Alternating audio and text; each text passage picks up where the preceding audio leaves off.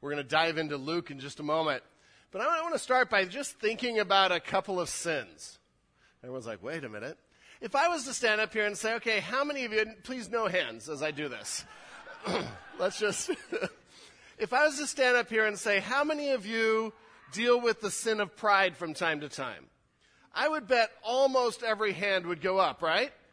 We can admit that. We all deal with it. But if I was to stand up here and say, how many of you are hypocrites? Okay, more hands than I thought. That's one that's harder to admit to because think about this logically. The nature of admitting you're a hypocrite counters the fact that you're a hypocrite. Right? Because you're admitting that something's wrong and now you're acknowledging it, whereas hypocrisy is putting on a mask and hypocrisy is putting on a front that is different from who you really are. It comes from the Greek word that meant a play actor or one that wore a mask. And I had a picture of a guy wearing a mask for a play, but it was just so grotesque that I'm like, oh, okay, that's just disturbing. But hypocrisy is sort of disturbing like that. I love a story. There was one French restaurant, and they doubled their clientele in just a couple of weeks with a policy. And their policy was, the new thing they tried is when a couple would come in, especially if it was a younger couple and you can tell they're on a date, they would have two menus. Exact same items, but they would give the normal prices to the guy, and the menu they gave to the girl was prices 3 times as high. And they'd go through and order, the waiter would come and the gentleman would order for them, or they'd both order, and the gentleman would be fine with this expensive, lavish dinner that the young lady thought that he was spending all this money on her. And for whatever reason, it became a popular date destination. But it was putting on a false front, something that wasn't true, to communicate a truth that wasn't true. In that case, it's trying to communicate the generosity of this young man and that he cares for her so much that he's willing to spend $50 on this plate. And he's thinking, I got it for 18, whatever. But that's all of that sort of part of hypocrisy. It's putting on airs. Now, before we start, I would say right up front, we need to acknowledge we all have areas of hypocrisy. Just like we do pride, we all have areas of hypocrisy in our lives. We put on fronts. And in some cases, there's situations where you do put on fronts. When you go in for a job interview, chances are you don't go in your PJs. If you are, then talk to me, and that might be why you're not getting the job. But we put on the appropriate front for what they need to see in that case. And so there are some cases where we adjust our actions appropriately for the situation. But what Jesus is going to talk about here is a spiritual hypocrisy, where there's a spiritual front that wants to say, hey, look at me, I have it all together spiritually, and in the heart it's disgusting and filthy, and a heart that is not sold out to God. And it's something that this morning I hope we all start to think through. And not think through for the person sitting next to me, and not think through like I've heard these passages before, but begin to think through, okay, Holy Spirit, reveal in me, where am I a hypocrite sometimes? Where am I false? Where am I not presenting a true description of myself? Now, why are we hypocrites sometimes? Why do we delve into hypocrisy? Any thoughts? I'll come in here so you know it's okay for you to talk. It seems safer. We don't want our real self to be out there because people may not approve of my real self, or they may disown me or no longer talk to me. We don't want to be embarrassed. We don't want to be embarrassed. Yeah. We want people to like us, so we put on a front. Now, chances are some of you with young kids, you may have been driving in this morning, and in the car, it's like, I hate you, right? Throwing things, and then you get out of the car, and it's like, okay, we're at church. Now, in some ways, I'm thankful for that, because during worship is not the time for things to be flying across the aisle and kids to be running around fighting. And so that's not necessarily a bad thing to do unless we come in and say, yeah, my family's perfect. Yeah, we have it all together. There are times that Yeah, we have to get our kids, we had to, don't have to anymore, right, Mark? That we've had to get our kids in line as we're coming into some situation. But you've got to know we're not a perfect family. And we're not perfect parents. And there's times that I get upset and lose my cool, and I shouldn't. And that's the kind of transparency that we need. But hypocrisy wants to put on a different front to keep ourselves safe, to keep people liking us, to somehow look better than we actually are. Foundational to this lesson is understanding some of the songs we sang today. We're all sinners saved by the grace of God. And at the foot of the cross, when we have come and given our hearts to Christ, we are all saved. And we all experience his forgiveness and his blessing and his righteousness. That's the foundation for what we want to talk about. So we want to talk about, look at what Jesus had to say to some of the people that were acting in hypocrisy at the time. Turn to Luke chapter 11. Luke chapter 11. We're continuing our study through the book of Luke through the life of Christ. And at this point, Jesus has changed his focus, and he's on his way to Jerusalem. And we're seeing him get closer and closer to Jerusalem. In the text today, we're going to see even more crowds, because crowds start coming in. And so he's on his way to the cross, to his purpose, to save and bring salvation to each of us that turn to him. And as he's doing it, he's teaching. And today we have teaching along the way as the Pharisees come along, and the scribes, or the lawyers, some of your translations say, come along.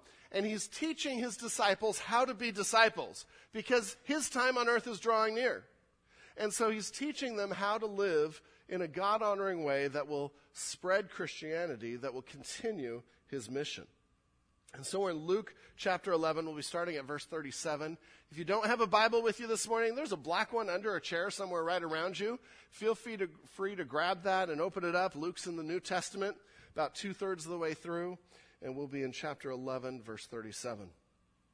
And he begins, and the Pharisees come to him. And in verse 37, it says, while Jesus was speaking, and so he's just taught, and if you remember last week, he's taught about light and darkness. And if your eye is spiritually healthy and lets light in, your whole body will be healthy. And he's already been dealing with the inside and the outside. And he says if your eye spiritually is dark, and if you've let darkness in, then your whole body is dark. And so while Jesus is speaking, he continues this thought, and he begins to look around, and he's going to give some illustrations or some pointed examples that only he can. While Jesus was speaking, a Pharisee asked him to dine with him. So he went in and reclined at a table. At some point, I'm curious why Pharisees keep asking him to eat with them. Because it never turns out good for the Pharisee. There's always a confrontation. But for whatever reason they are, and maybe he was genuinely interested, maybe he's trying to trap him. But so Jesus went in. He's willing to go in with anyone. He's willing to share truth with anyone. He goes in, reclines at the table. And that's where the story starts. And point number 1 in your notes, hypocrisy is preoccupied with outward appearances and spirituality while ignoring the heart issues that matter to God. I know it's a mouthful. Hypocrisy is preoccupied with outward appearances, what we look like to others, and spirituality, outward spirituality. I want to look spiritual to others, especially at church, because then, I get to pray every now and then in the better positions, and while ignoring the heart issues that matter to God. Sort of a way of summarizing that, if I could, is to get the motives and the heart right, and the outside will follow. Get the motives and the heart right, and the outside will follow. Let's see how those verses say that to us. In 38, the Pharisee was astonished to see that he did not first wash before dinner. And some of you moms have probably used this verse. Don't. It's talking about something else. But they sit down at the table, and one of their customs was, as they came to the table, they would wash their hands ceremonially to make themselves ceremonially clean. And on the screen, I have a picture of a cup. This is one of the cups that they would use, that they've discovered. And it had 2 handles, because you needed to wash both hands. And I've watched this happen even today in Israel. So you take the cup, you fill it with water, and with one hand, you pour it over the other hand 3 times. And then you set the cup down and maybe take a piece of clean cloth or something and grab it. Or if the cup is clean, you grab it and you pour it over the other hand 3 times. Some traditions are you go once on this hand and then you go once on the other, but you had to 3 times. And at that point, you're ceremonially clean to where you can eat bread. And they would do this for other purposes as well. But it was a tradition that had passed on. It's not in the Old Testament, but it was a tradition that had been passed on to try to make themselves pure before God as they came to be thankful to God for food. The next picture that we have, this is outside the Western Wall in Jerusalem, and it's a wall where they go to pray. And they have these basins just up from the wall, and as you're going down, you can take one of these modern-day cups, and you can do the same thing. You can fill it with water there, pour it over both hands, and then you're clean before God to come to him in prayer. So that was their tradition of the time. And so Jesus, when he sat down here in our text, the Pharisee was astonished to see he did not first wash before dinner. And he's talking about this ceremonial process that they would use to become clean. And Jesus just sat down. Jesus is clean. We've talked about this. He is clean. He makes things clean. Things don't make him dirty. And so he sits down, and the Pharisee's like, what are we doing? How can you do this? This is the worst thing in the world. And so Jesus responds. Now, it is interesting. We don't know that the Pharisee said anything, but we've already seen that Jesus often responds to what people are thinking. But Jesus responds, and the Lord said to him, now you Pharisees cleanse the outside of the cup and of the dish, but inside you are full of greed and wickedness. Ouch. He's going after it. You fools.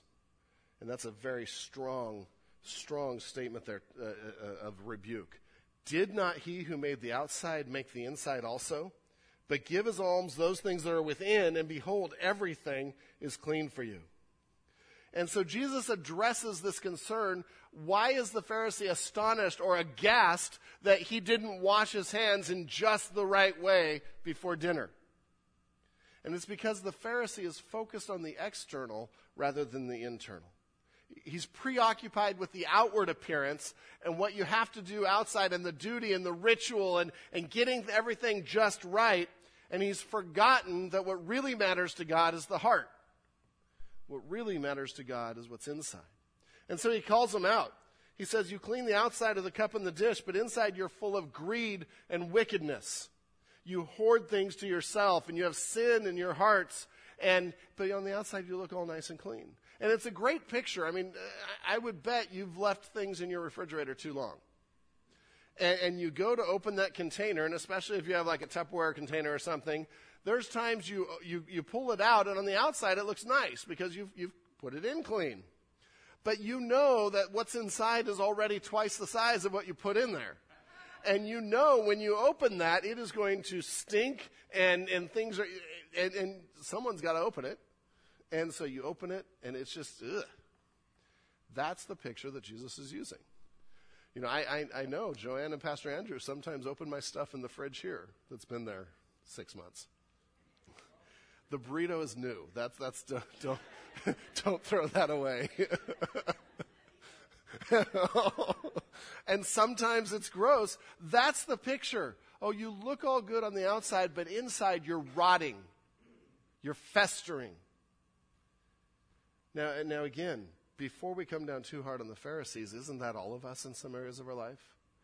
Don't we have things that we hold inside and sins, pet attitudes, pet things that we hold on to, but yet we want to look perfectly spiritual on the outside? And Jesus' answer here in verse 40 is twofold. First, he says, didn't he who make the outside make the inside too? And his first thing is, don't you think God cares about both? Don't you think he made both? And they would have to answer yes. And so his answer to them, but give as alms those things that are within, and behold, everything is clean for you. There's a couple ways that first phrase could be taken. Some have said it means giving generously to the poor, and it's combating their greed. But more than likely, it's just talking about make sure your heart is right, and make sure you're doing things out of the right heart. And then that will clean everything. And there's truth there. Warren Wiersbe says when he's talking about language and struggling with language, he says the way to clean up dirty vocabulary is not to brush your teeth, but to cleanse your heart. That makes sense to me. Because working on the external doesn't solve what comes from the internal. Out of the heart flow the matters of life. And so Jesus is dealing with hypocrisy right from the start at its heart, so to speak, and saying it's the heart that matters. Now, a couple things to notice here. Jesus never tells the Pharisees not to wash their hands and not to attempt to have the outside clean before God. His admonishment is start with the heart and make sure it matches. Make sure this is coming from the heart, and then the outward will follow suit, and the outward will be in line, and it won't stink like hypocrisy. And we need to read this, and we need to think of different things that we do to try to look spiritual. Sometimes we can take a list of spiritual disciplines, which I love, and we can read one of the books on spiritual disciplines and have our list, and we can check off every item on that list and still be as unspiritual as someone else sitting next to us. If it's not coming from the heart, if it's not coming from a desire to follow God and a relationship with God. Again, that doesn't mean you don't do the spiritual disciplines. It means you fix the heart. And so Jesus is he's just real direct here. You got to get what's inside consistent with what's outside. And he knows that the Pharisees, in their case, that's not the case. God hates hypocrisy. That's why he said, you fools. Hypocrisy strikes to the core of what he wants to do in us in transformation from the inside out. So then he goes on in 42 and gives some examples because the Pharisees are there, and so he's going to give 3 woes to the Pharisees. And this isn't all-inclusive of every way that hypocrisy looks, but he's going to say, hey, this is what it looks like in you. And the woe there is this idea of deep regret, of grieving over their sin. Some translations translate it alas, or however you say that, because we don't use that word a lot. And so Jesus is just deeply troubled by these sins. And so in verse 42, he starts with the first woe. But woe to you, Pharisees, for you tithe mint and rue and every herb and neglect justice and the love of God. These you ought to have done without neglecting the others. And you see his first example has to do with their finances, with their money. And the first woe then is beware of giving that does not include the heart. Beware of giving that does not include the heart. They are tithing to the penny. And in the Old Testament, they're following the Old Testament laws that say that we should be giving 10% of what God has given us back to him as a tithe, an act of worship, an act of thanksgiving. And so they're following that. And hey, they're following that, in our case, the phrase to the penny, to them, to the very leaf on the herbs in their garden. He says, you're out there counting the leaves on your herbs to make sure you give your 10%. And inside your heart reeks. And so he's pointing out the hypocrisy of looking spiritual on the outside and not getting our hearts in line. Not loving God and not loving others. They've made a burdensome mockery of giving and tithing, which is a beautiful act of worship, a way that we are grateful to God, a way that we show our dependence on God. And so it's no longer a joyful gift of gratitude and worship, but this burden that they're carrying. Now again, Jesus doesn't say to stop tithing. In fact, he says you ought to have done both. You ought to have done this, the heart, without neglecting the other. And so he challenges them specifically in this case to think of justice and love of God. Those two things really characterize love God, love others. Love the Lord your God with your heart, soul, mind, and strength, and love your neighbor as yourself. He says that's the attitude that this should come out of. Your tithing to me is out of your love for me, not to look good and drop the coins in the chest in the temple so people see you and how wonderful of a spiritual person you are. See, the external here probably allowed them to get away without dealing with the heart too, because they looked so spiritual. People would follow them. And all those things you mentioned of why we're hypocrites, this would get them status and have people come to them. But they were preoccupied with the trivial while neglecting the most important. And God hates that. In Amos 5, one of the prophets, we read, I despise your feasts. I take no delight in your solemn assemblies. And he's not saying those things are wrong, but how they were doing it was wrong. Even though you offer me your burnt offerings and grain offerings, I will not accept them. And the peace offerings of your fattened animals, I will not look upon them. Take away from me the noise of your songs. To the melody of your harps, I will not listen. To the strums of your guitar or the plucking of your piano. Oh, wait, that's us. But let justice roll down like waters and righteousness like an ever-flowing stream. It says, what I really want is you to love others, justice, and your righteousness, you to love me and to walk with me. So this is an old message that Jesus picks up because it's so important. And so for us, we want to think even of our giving. Are we doing this out of the right heart? Or is this a show, or maybe not a show to others, but maybe a show to ourselves so we feel spiritual? And there are things that we do, as Susie and I look at our giving. Now I'm a spreadsheet guy. And so my spreadsheet shows 10% to the penny. And my leaning can be to do this. And it's just who I am. So we've chosen, we'll just always round up. We will never just tithe that, because that will feed my own sense of legalism and this is how it has to be. We'll just always round up. And I will always go probably with my wife's suggestion there. She is much more of a giver than I am. Praise God. And we don't want to be tightwad with our money to God. And that's how we've tried to obey this, to say, okay, we want our heart to be in line with our gift. We don't want the external to rule the day, but the external to come from the internal. Do things like that. And it doesn't have to be tithing, but any of the spiritual discipline, make sure you're doing it from the heart and not just enough and just the right thing so you feel spiritual. The next woe that he gives, and the next thing to be aware of, he says, beware of pride. Beware of pride, loving the fame, status, and recognition.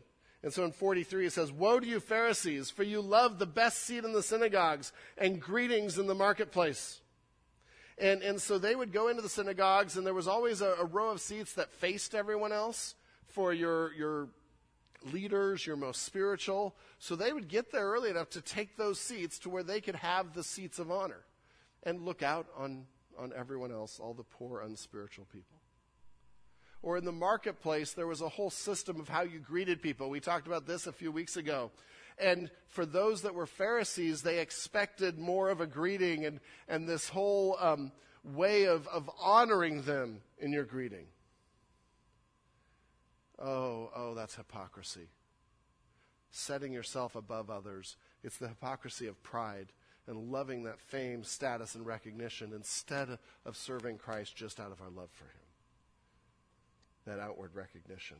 The third example that Jesus gives in the third woe is, woe to you, for you are like unmarked graves, and people walk over them without knowing it.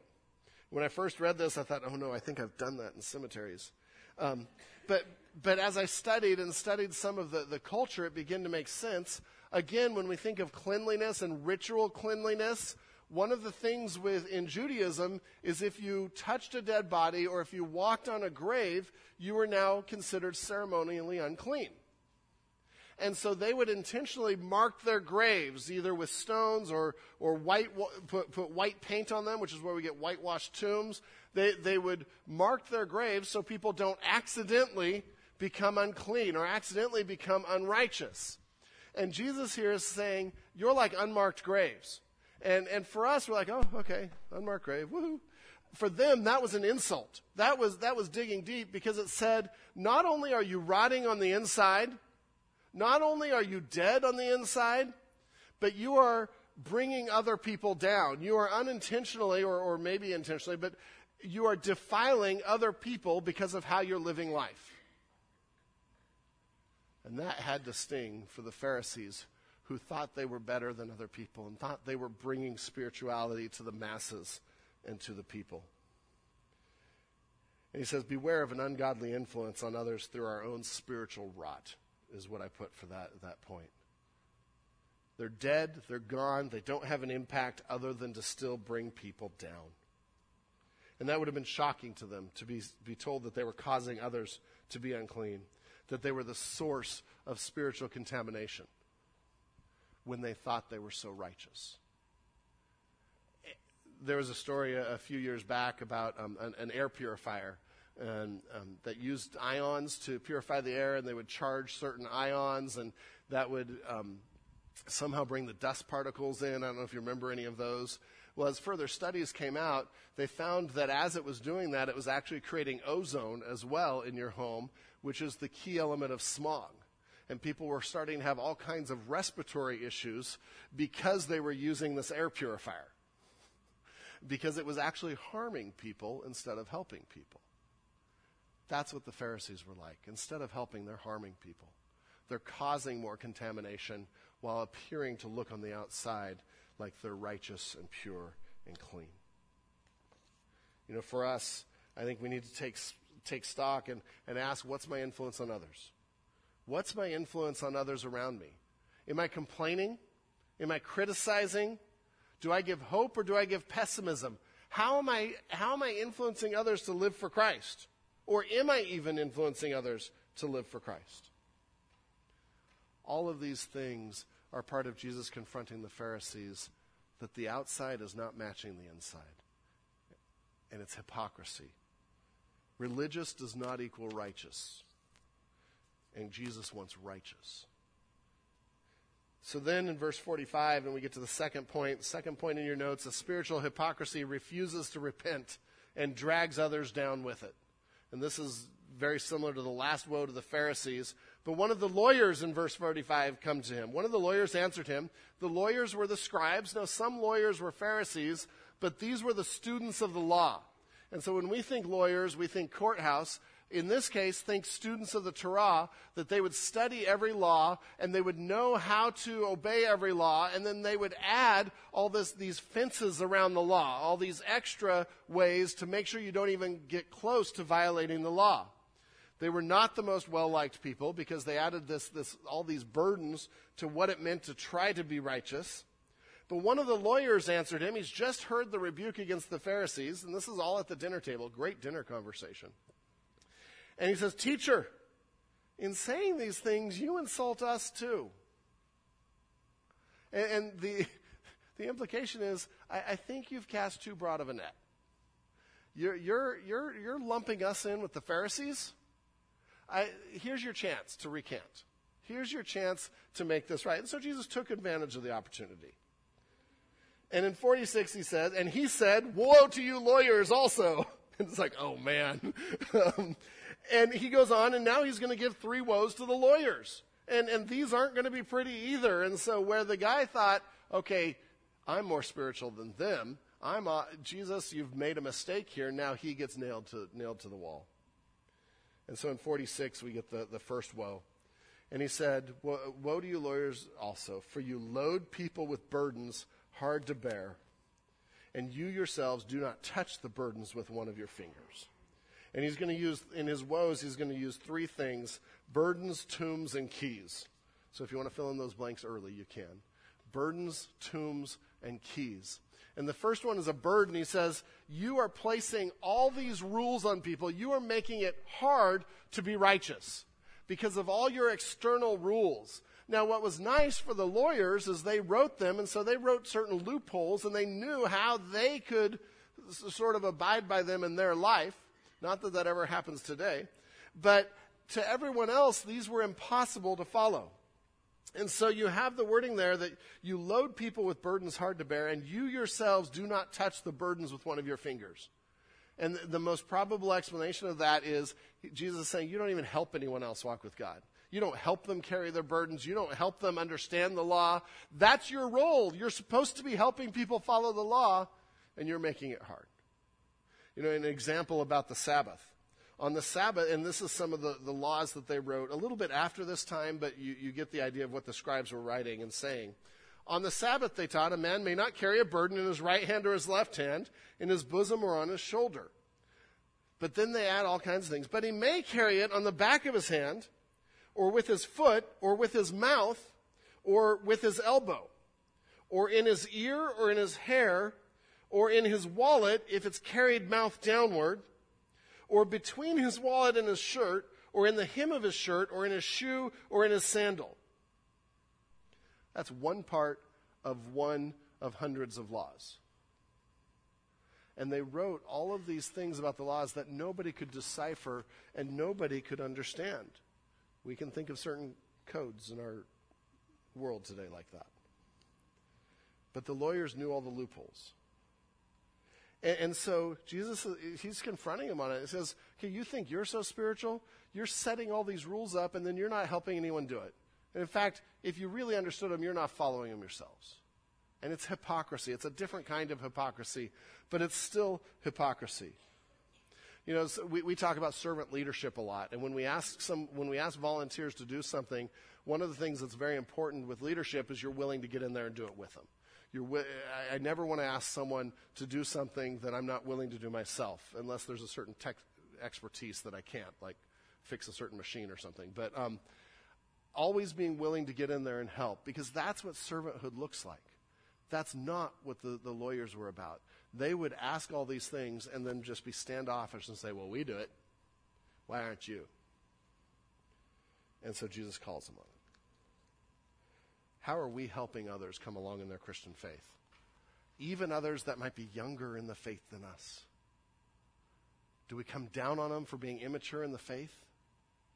Or are we bringing them along? Weird thing was, when my kids were 5, I expected them to act like 5-year-olds. They didn't act like adults. And I came alongside, and you bring them along. And that's what Jesus is wanting from these lawyers.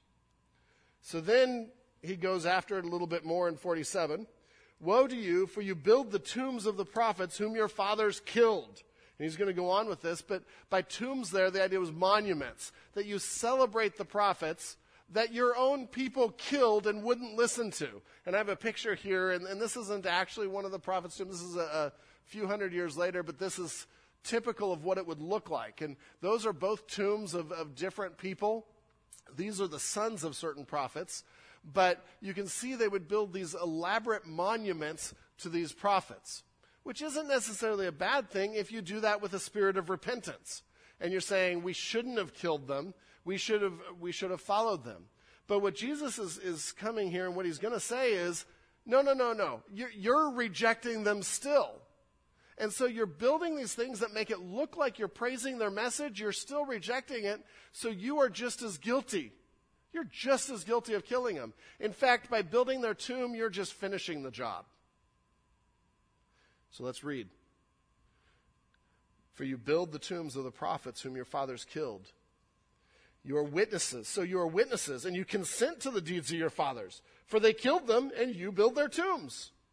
Therefore also the wisdom of God said, I will send them prophets and apostles, some of whom they will kill and persecute, so that the blood of all the prophets shed from the foundation of the world may be charged against this generation.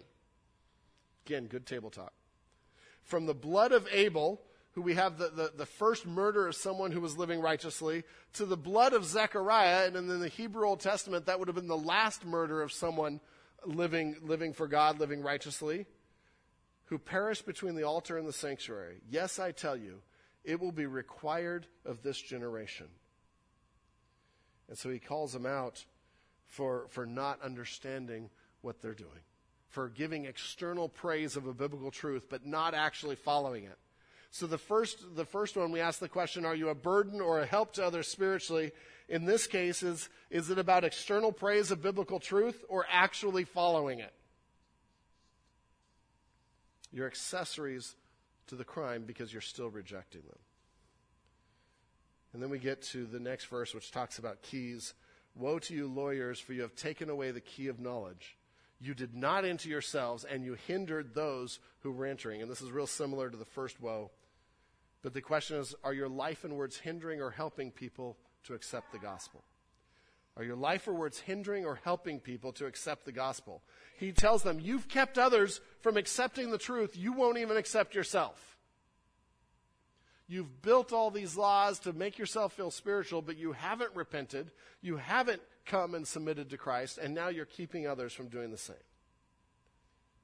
How much do our words and our lives help people understand the gospel?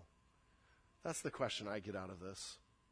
Or are inconsistencies in my life, how I live Monday through Saturday, is that different from Sunday? And am I giving a different impression of Christianity? It is possible for you to give someone a view of Christianity that will keep them from accepting the gospel. And that should make us tremble. Because if I give them a false view of Christ, that's a problem. That's what these lawyers were doing.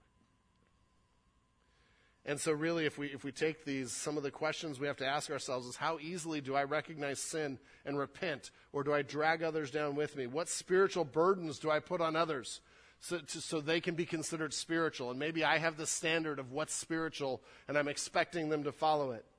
Or how am I affecting others with my hypocrisy? Am I discouraging them? Am I dragging them down? Am I silencing sources of truth because I want them to listen to me?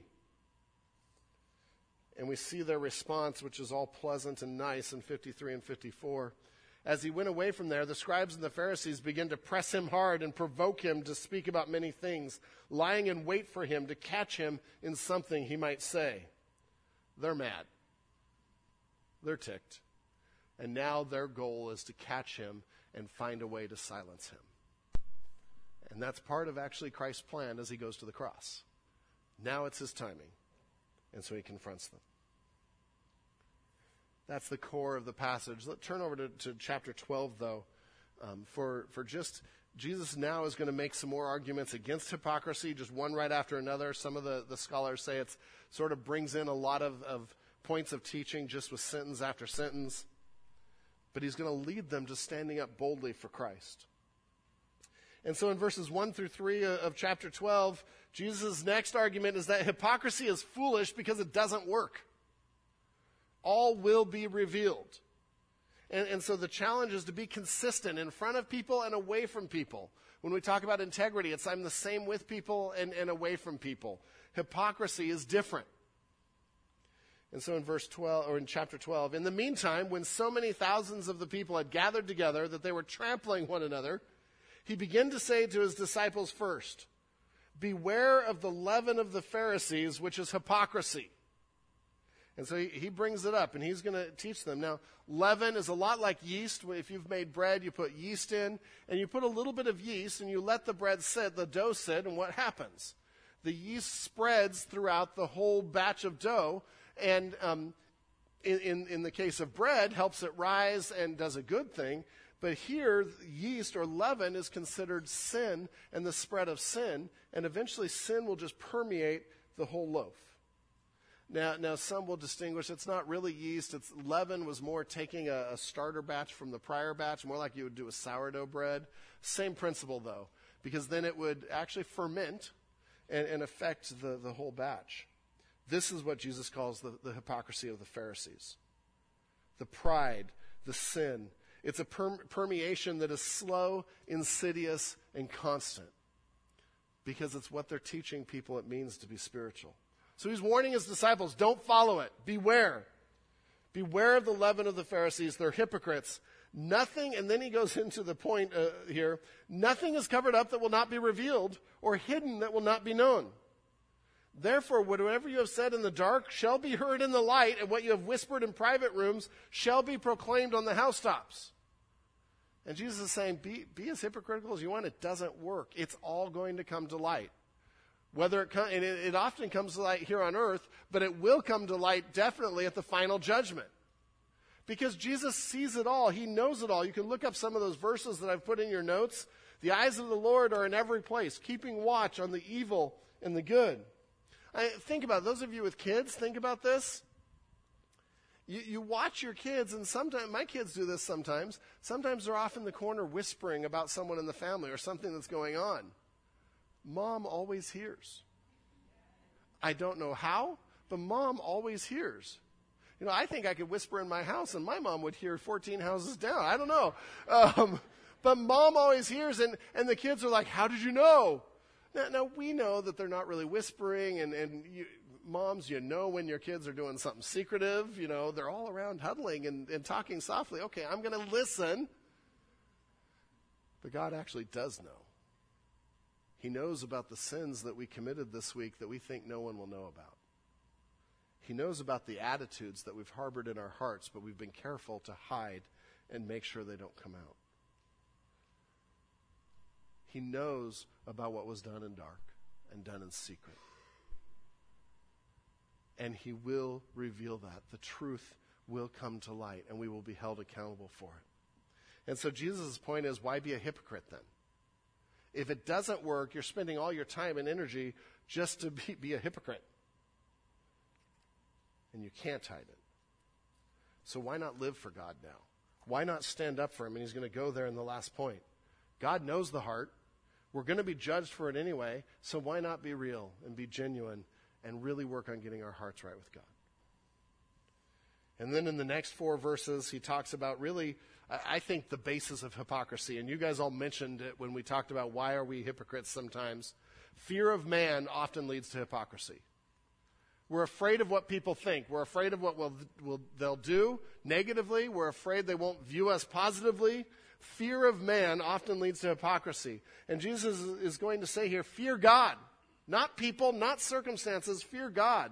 He's the only one that matters. And so in verse 4 it says, I tell you, my friends, do not fear those who kill the body, and after that have nothing more they can do. Now that's sort of funny for us if we view life as just what happens on earth. Because then we think, well, kill the body, that's all there is. I can remember seeing a drug ad recently that said, possible side effects, death. And at least it only listed one. But I'm thinking, that's not the one I want to go to. But that's a temporary mindset that says this is all there is. And so Jesus says, don't feel those who can just kill the body and have nothing more they can do. There's a lot more to life than our few short years here on earth. Verse 5, but I will warn you whom to fear. Fear him who after he is killed has the authority to cast into hell. Yes, I tell you, fear him. So fear, or be in awe and respect and a healthy dose of fear. Fear the one that controls your eternity, not the ones that might affect how you're viewed next week. And he's setting up a picture of the temporary and the eternal, and why are we living for the short term when the long term is what matters? And he in verse 6, he then takes this further to circumstances, which are short term. And we go through circumstances, and it's hard, but he says, are not 5 sparrows sold for 2 pennies? And not one of them is forgotten before God. Why, even the hairs of your head are all numbered. Fear not, you are of more value than many sparrows. And so he says, yes, don't fear people and what they think. Fear God because he controls your destiny. But if you're walking with God, don't even worry about your circumstances because he cares about you more than birds and more than hair. And he knows those things. He can handle your circumstances tomorrow. He can handle what you're facing next week. Oh, we need to hear that often. And we need to live for eternity. I love a quote there from Trent Butler, and I put it in your notes. Fear controls too much of life. Afraid that we will not please others, we become hypocrites. Afraid of those in power, we forfeit our integrity. Afraid of ridicule, we deny Jesus. Afraid of poverty and want, we deify our wealth. Afraid of death and suffering, we lose trust in God. Afraid we have missed our opportunity, we are not ready when God calls. Afraid we will not get all that is coming to us, we take things into our own hands rather than waiting to accept the reward God has prepared for us. Afraid of what our family will think, we let our family loyalty override loyalty to God. Jesus seeks to lead us to trust God and overcome all fear. Fear is really the root of hypocrisy. I'm afraid of what others will think. And Jesus here is saying, that's silly. That's temporary. Let's think about what God thinks. And so he ends in verses 8 through 12 with a challenge. And I think this is really a good gauge of hypocrisy, of whether or not we're willing to do this. But the challenge is stand up for God now. Stand up for God now. And for them, yes, they would be persecuted if they would stand up for God. Guess what? We're there. Maybe not in the same way, but more and more we might be looked down on if we stand up for God. We might be called foolish. We might be called people that are crazy and can't intellectually process an argument. Stand up for God now, because who are you fearing? So all these things tie together. In verse 8, and I tell you, everyone who acknowledges me before men, the Son of Man also will acknowledge before the angels of God. But the one who denies me before men will be denied before the angels of God. And Jesus here is setting up how you live on earth affects, because it's coming from the heart, it affects your eternal destiny. Are you willing to acknowledge me, to live for me with your actions and your words before men? Because that's a sign that we are truly saved and that we are trusting in God. He goes on and he talks a little bit about everyone who speaks a word against the Son of Man will be forgiven, and that's sort of like Peter denying Christ, sort of an idle word against the Son of Man. But then he says the one who blasphemes against the Holy Spirit will not be forgiven. There's a lot of debate about that. I think the best way to view that is a systematic refusal to accept the convicting power of the Holy Spirit. And when we refuse to accept, when the Holy Spirit reveals the truth of the gospel to us, and we still refuse and reject it, that becomes something we're not forgiven for, and we end up in eternal judgment for. The ESV, many of you have the ESV Study Bible. I think their notes on this are wonderful. Blasphemy of the Holy Spirit, that is the persistent and unrepentant resistance against the work of the Holy Spirit and his message concerning Jesus. That is one of the best definitions I've seen of that. And he says, and when they bring you before the synagogues and the rulers and the authorities, do not be anxious about how you should defend yourself or what you should say. And in a great stroke of comfort and promise, he says, for the Holy Spirit will teach you in that very hour what you ought to say. You're not alone. Depend on the Holy Spirit. He will teach you. He will go before you. And so the culmination of all this talk about hypocrisy, Jesus is saying, fear God, not man. And so stand up for God no matter what men think. From the heart, in truth, and being genuine, stand up for God. I think of towards the end of Martin Luther's career, he was asked to recant a number of things. And he was asked, I ask you, Martin, answer candidly and without horns, do you or do you not repudiate your books and the errors which they contain? And Luther said this. He spoke first in German and then in Latin. I'm going to go ahead and use English. Since then your majesty and your lordship desire a simple reply, I will answer without horns and without teeth. Unless I am convicted by Scripture and plain reason, I do not accept the authority of popes and councils, for they have contradicted each other. My conscience is captive to the word of God. I cannot and I will not recant anything, for to go against conscience is neither right nor safe. God help me. Amen. And he was willing at great personal risk to say, I stand for God, and I will acknowledge God before men, and nothing will stop me. Let's fight hypocrisy and acknowledge God in every area of our life, that people know that we are Christ followers. People know that we are believers. They know it from not just our words, but from our actions.